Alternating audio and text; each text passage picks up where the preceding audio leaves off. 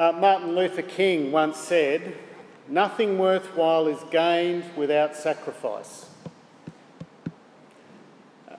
Can I suggest the Australian version is not as fancy, but it's shorter. No pain, no gain. In other words, good, beneficial things only come as a result of struggle and difficulty. Now that's a principle that has all sorts of applications in life. Removing splinters. I remember when I was a kid, I used to hate splinters getting out, but my father would say, it's going to hurt for a little bit, but it will be better. Training for a sports event, getting fit, studying for an exam, establishing a successful business, learning to skateboard, physiotherapy after an operation. Each of these things has pain or struggle or difficulty that you have to bear before you can enjoy the pleasure or the achievement. In fact, the pain is necessary to achieve the gain. Or here's one that we find in today's passage from Micah. I wonder if you noticed it. A woman suffering the pains of labour and childbirth before the birth of a new baby. There's no way around it. The joy of a new baby comes because of the pain of labour. The pain has a purpose. As more than one midwife said to Karen over the course of 4 deliveries, yes, it hurts, but it's positive pain. You get a baby at the end. Focus on that. I'm not sure how helpful the comment was for Karen at the time, but they all said it. It's positive pain. And Micah uses this same picture of labour pains to illustrate what Jerusalem will go through with the pain of her invasion and destruction and exile. Did you notice? Have a look there in chapter 4, verse 9. Micah says, "Why do you now cry aloud? Have you no king? Has your counsellor perished, that pain seizes you like that of a woman in labour? Writhe in agony, O daughter of Jerusalem, like a woman in labour, for now you must leave the city to camp in the open field. You will go to Babylon." Now, do you remember the situation Micah's in? God's patience has finally run out at the sin of his people. Firstly, the kingdom of Israel in the north, Assyria, their capital, will be captured by... Samaria, their capital, will be captured by Assyria and will be made a pile of rubble. But also, Judah, the southern kingdom, its capital Jerusalem, it's facing the same fate. We saw in chapter 2 how God hated the greed and the injustice, the rich abusing the poor. There's more of those same condemnations in chapter 3 that we jumped over this morning. And once again, Micah zooms in on the haves, the rich, the privileged. He says in chapter 3, verse 9, "Hear this, you leaders of the house of Jacob, you rulers of the house of Israel, who despise justice, distort all that's right, who build Zion with bloodshed, Jerusalem with wickedness. Her leaders judge for a bribe. Her priests teach for a price. Her prophets tell fortunes for money. Yet they lean upon the Lord and say, 'Is not the Lord among us? No disaster will come upon us.'" And so Micah ends chapter 3 with this warning. "Therefore, because of you, you leaders, Zion will be ploughed like a field, Jerusalem will become a heap of rubble, the Temple Hill a mound overgrown with thickets." So that's the context for chapter 4, verse 9, where Micah describes Jerusalem's destruction like the pain of a woman in labour. So how can the destruction of this city be like labour pains? Where's the gain? Where's the birth at the end of the pain? Well, look again at what Micah says, firstly in verse 9. "Why do you cry aloud? Have you no king? Has your counsellor perished, that pain seizes you?" Micah's reminding them that their painful situation, it's not hopeless. God is their king. They think they have no one, but God is their counsellor and guide.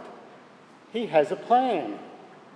And the plan is there will be gain at the end of the pain. So have a look there in verse 10. There'll be the pain of exile, but look at how the verse finishes. You will go to Babylon, there you will be rescued. There the Lord will redeem you out of the hand of your enemies. So that's the gain at the end of the pain. Just a couple of interesting things to note there with that prophecy. Did you notice who the enemy is? It's Babylon. Now, that would have been strange in the ears of those first hearers, because they'd say, who's Babylon? You see, Babylon was some insignificant minor kingdom a long way away. It was Assyria who were the nation storming their borders. Israel's capital, Samaria, it hadn't been defeated yet. That happened in 722 BC. No one will hear of Babylon for another 100 years. But here's Micah prophesying that they'll end up being exiled in Babylon.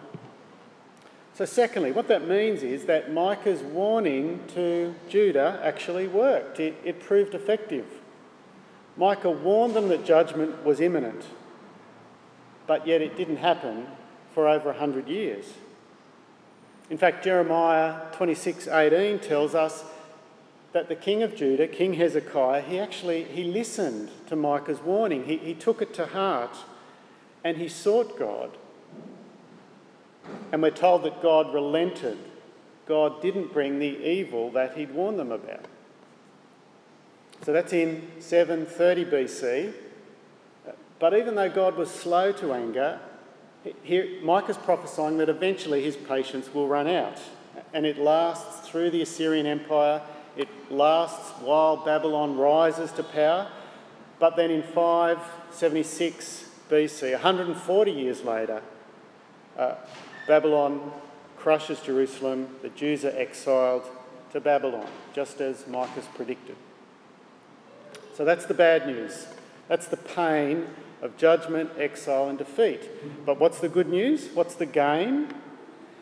Well, we're told that they will return from exile, but there's also more good news that's sprinkled through chapters 4 and 5. We're going to go straight away to verse 11 of chapter 4. God's promise that he'll rescue them from Babylon. That's verse 10. But verse 11 actually jumps back to Micah and the present situation, so 730 BC. And he says in verse 11, but now, not off then, but now, many nations are gathered around you, they're gathered against you. There's Assyria, got their eyes on Judah. But verse 12, they don't know what God has planned. God will judge those nations as well in the present. And somehow, verse 13, Israel will be God's instrument to bring about justice against the nations as well. If we move into chapter 5, we jump once again from Micah's present off into the future. And in verse 1, we're told that armies would lay siege to Jerusalem and even strike Israel's king. Possibly that's Babylon, who took out the eyes of King Zedekiah before he was led off into exile. There's more pain. But in verse 2, notice the gain. This is some promise for the future. God will raise up a ruler to replace this king, a ruler from Bethlehem, King David's town. He'll be in King David's line, a descendant who God will place on the throne. What will his reign be like? Well, verse 4, he'll shepherd his flock in the strength of the Lord. They'll dwell securely, they'll live in peace, gain after the pain. But before that, there'll be pain. Verse 3, Israel will be abandoned until the time when she who's in labour gives birth. Different people wonder what that might mean, but I think that's referring back to the pain of the exile, until the exile's over. That's when the gain will come. Now, Micah, the people who were hearing his prophecy, I think they would naturally hear that prophecy and think, great, pretty soon we're going to get a king and everything's going to be all right again. But there was nobody in history like that. So what's the prophecy? Who's the prophecy talking about? Well, as Stu mentioned in his kids' talk, the best match, of course, is Jesus. 700 years into the future from when Micah spoke these words. When the wise men turn up at Jerusalem to look for the new king, they report to Herod. Herod asks the experts, and the experts quote this verse to him. Micah chapter 5 verse 2, and they say, the Messiah will be born in Bethlehem. And as we look at the other characteristics of this prophecy, we see that he really is a king whose origins are from of old. Jesus has always existed.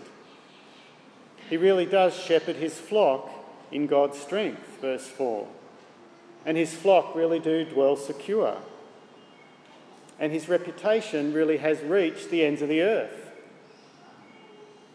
Here is the ultimate good, that God works through the pain of the destruction of Jerusalem and the exile.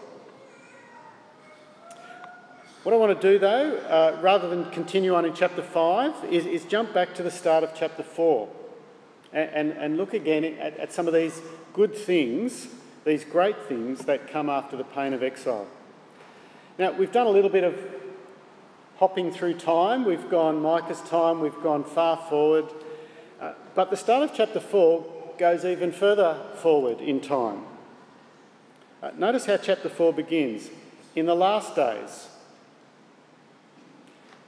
What's being described is going to be the final reality. It's going to be God's last word. This reality, nothing comes after it. Chapter 3 has finished with the image of Zion ploughed like a field. Verse 12, with Jerusalem a heap of rubble, the temple hill a heap of dirt overgrown with weeds. There's the pain of defeat. But straight away we jump into chapter 4, verse 1. In the last days, the mountain of the Lord's temple will be re-established as chief among the mountains. It'll be raised above the hills, and peoples will stream to it. Sometime in the future, God is going to restore the Temple Mountain. He'll raise it, he'll elevate it, not physically, but he'll raise it in terms of significance. It'll be the most important place, the most important temple anywhere. Why? Because it's going to attract the nations to it. And when the nations gather around this temple and this mountain, they'll come to find out about the one true God. Look at verse 2 of chapter 4. Many nations will come and say, "Come, let us go up to the mountain of the Lord, to the house of the God of Jacob. He will teach us his ways, so that we may walk in his paths. The law will go out from Zion, the word of the Lord from Jerusalem." The people are coming not just to learn about God's ways, they actually want to obey him, they want to walk in his paths. And in verse 3, this kingdom is going to be a place of justice and peace because God will be the king and the ruler and the leader and the judge. There'll be justice in the courts. It's a big improvement on Judah's leaders before the exile. Look at verse 3. He will judge between many peoples, settle disputes for strong nations far and wide. They'll beat their swords into ploughshares, their spears into pruning hooks. Nation will not take up sword against nation, nor will they train for war anymore. Every man will sit under his own vine and under his own fig tree, and no one will make them afraid, for the Lord Almighty has spoken. It'll be a time of unity, but not uniformity. National distinctives will remain, but there'll be a worldwide peace between nations. You won't need a sword, a spear. All the weapons will be rendered useless. They'll be turned into farming equipment. And how's this for a picture of rest and contentment? Verse 4, every man sits under his own vine and fig tree. How's the serenity? And just in case you think this amazing picture is uncertain or unrealistic, do you notice the last line of verse 4? For the Lord Almighty has spoken. The God of hosts has given his word. You can trust this picture, this promise. Jump over verse 5 for a minute. We'll come back to it. We're going to zoom in on it. But verses 6 to 8 give us a few more details about what this future reality is going to be like. God's going to gather the nations, but not just the nations. He's going to gather the lame and the exiles, a remnant, a faithful portion, those he's protected, and God will rule over them in Mount Zion forever. It's a wonderful picture, but if you're anything like me, you've got questions. When will this be? Is it for some time in history, or is it outside of history? Is it literal, or is it symbolic? In what sense does Jesus fulfil this picture?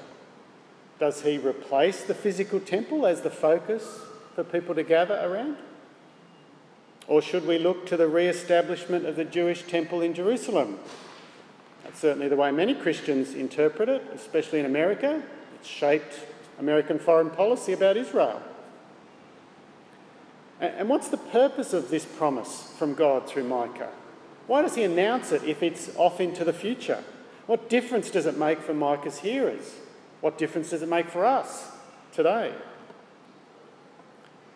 And if that's the certain glorious future, why do we have to go through all the pain now? Why doesn't God just jump straight to there, just hit fast forward? Why do we have to live with all of this labour pain that we go through? Why not just jump straight to glory? Now, they're my questions. You might have more questions about these verses. For what it's worth, here's my answers to some of this stuff. It's describing eternity. In the last days, when God brings this world to an end, when he brings his new heaven and new earth into existence. The New Testament gives us more details about what it'll be like. Not just a new heaven and a new earth, but we will receive eternal, glorious resurrection bodies where sin will be defeated and there'll be no more suffering, there'll be no more pain, there'll only be gain. Is it literal or symbolic? Well, I think the simple answer is yes, it's probably a bit of both. Eternity will be like this. It'll be earthly. It'll be paradise. It'll be united and peaceful, but I think there'll still be differences between people.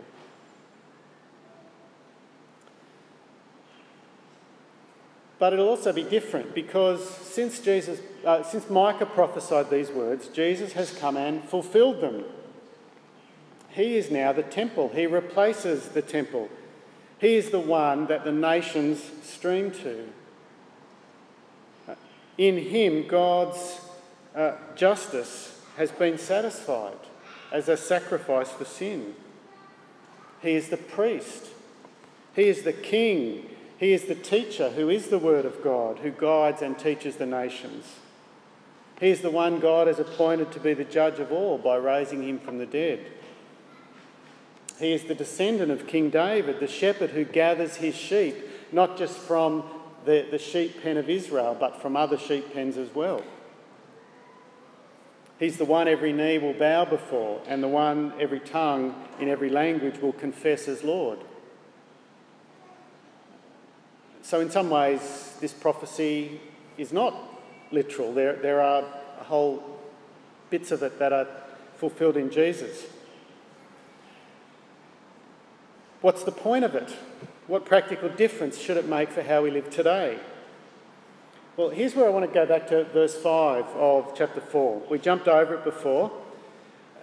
And the way I think it's best to understand it is that it's a response from the people as they hear about God's prophecy.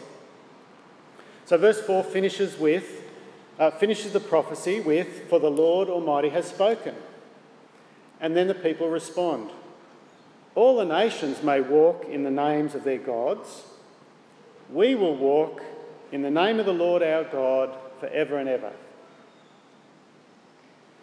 In other words, from this point, as we hear God's promise about a future kingdom, until the day God actually brings it to pass, we will walk in the name of the Lord. We will show that we trust God's promises for that future, even in the midst of the pain we are labouring under now, by living God's way. We'll walk in his name. We'll obey him even when it seems like foolishness. We will hope expectantly that the gain will come after the pain. As for us, we will walk in the name of the Lord our God. So in that sense, that picture of eternity Micah gives us, it works like the midwife who encourages the mother going through the labour pains. Focus on the goal. Forget the pain. There's gain at the end. There's going to be a beautiful baby. But it also does something else. It doesn't just give us hope for a different life, it actually shapes the life we now live. It shapes the life we now live. It guides and fuels and inspires us to make that the characteristics of that future kingdom a present reality. Justice and compassion and mercy and peace and unity and a focus on God. That's the future, but it's also our agenda for the present, to be working to make that real. So in that sense, the vision is anticipatory, it's aspirational, it's visionary, it's a target to aim for.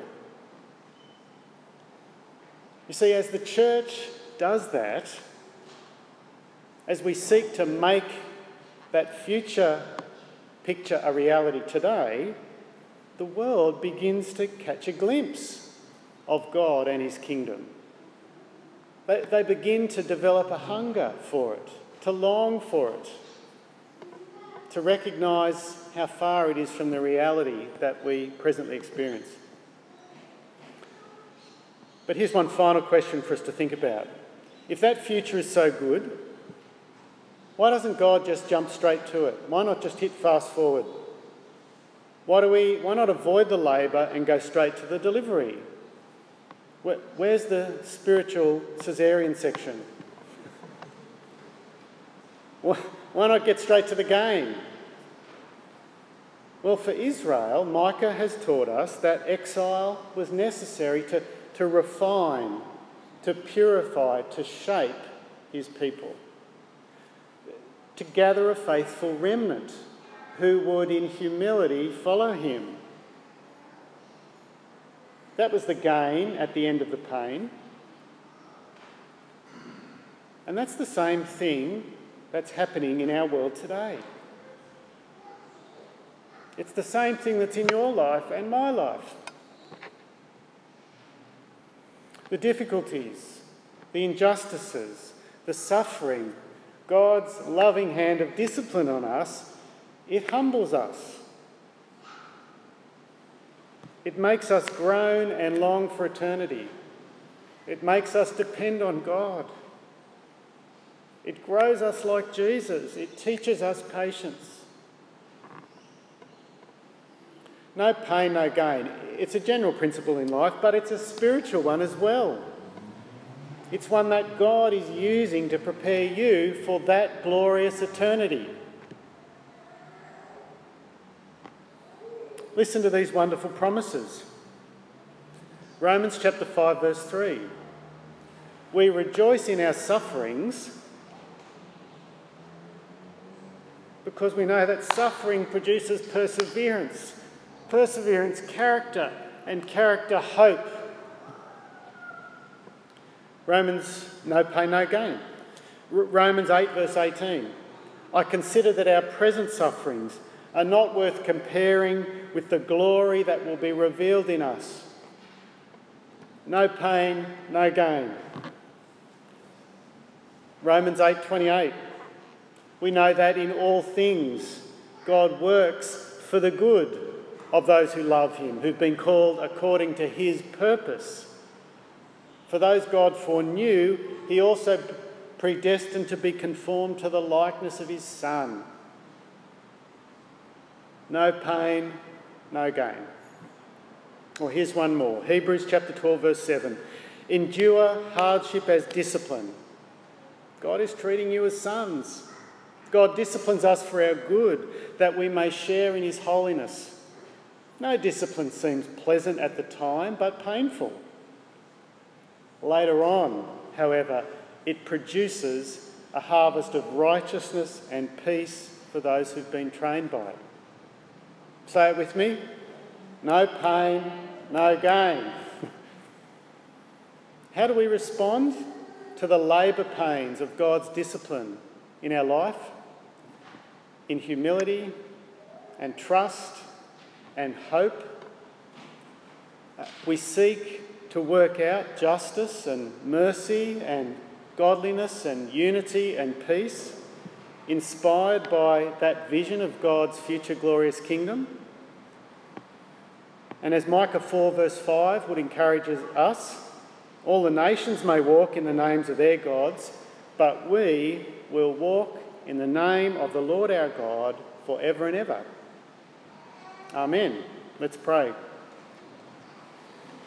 Our Heavenly Father, what a glorious future picture. Help us not just to dismiss that as something irrelevant that's off there. Help us to digest it, to long for it, to resemble it, to work for it. Lord, we pray as you are at work in our situations and in our lives, disciplining us, teaching us, growing us like Jesus. Help us to accept your hand of discipline humbly, not enjoying the pain and discipline, but recognising your loving good purposes.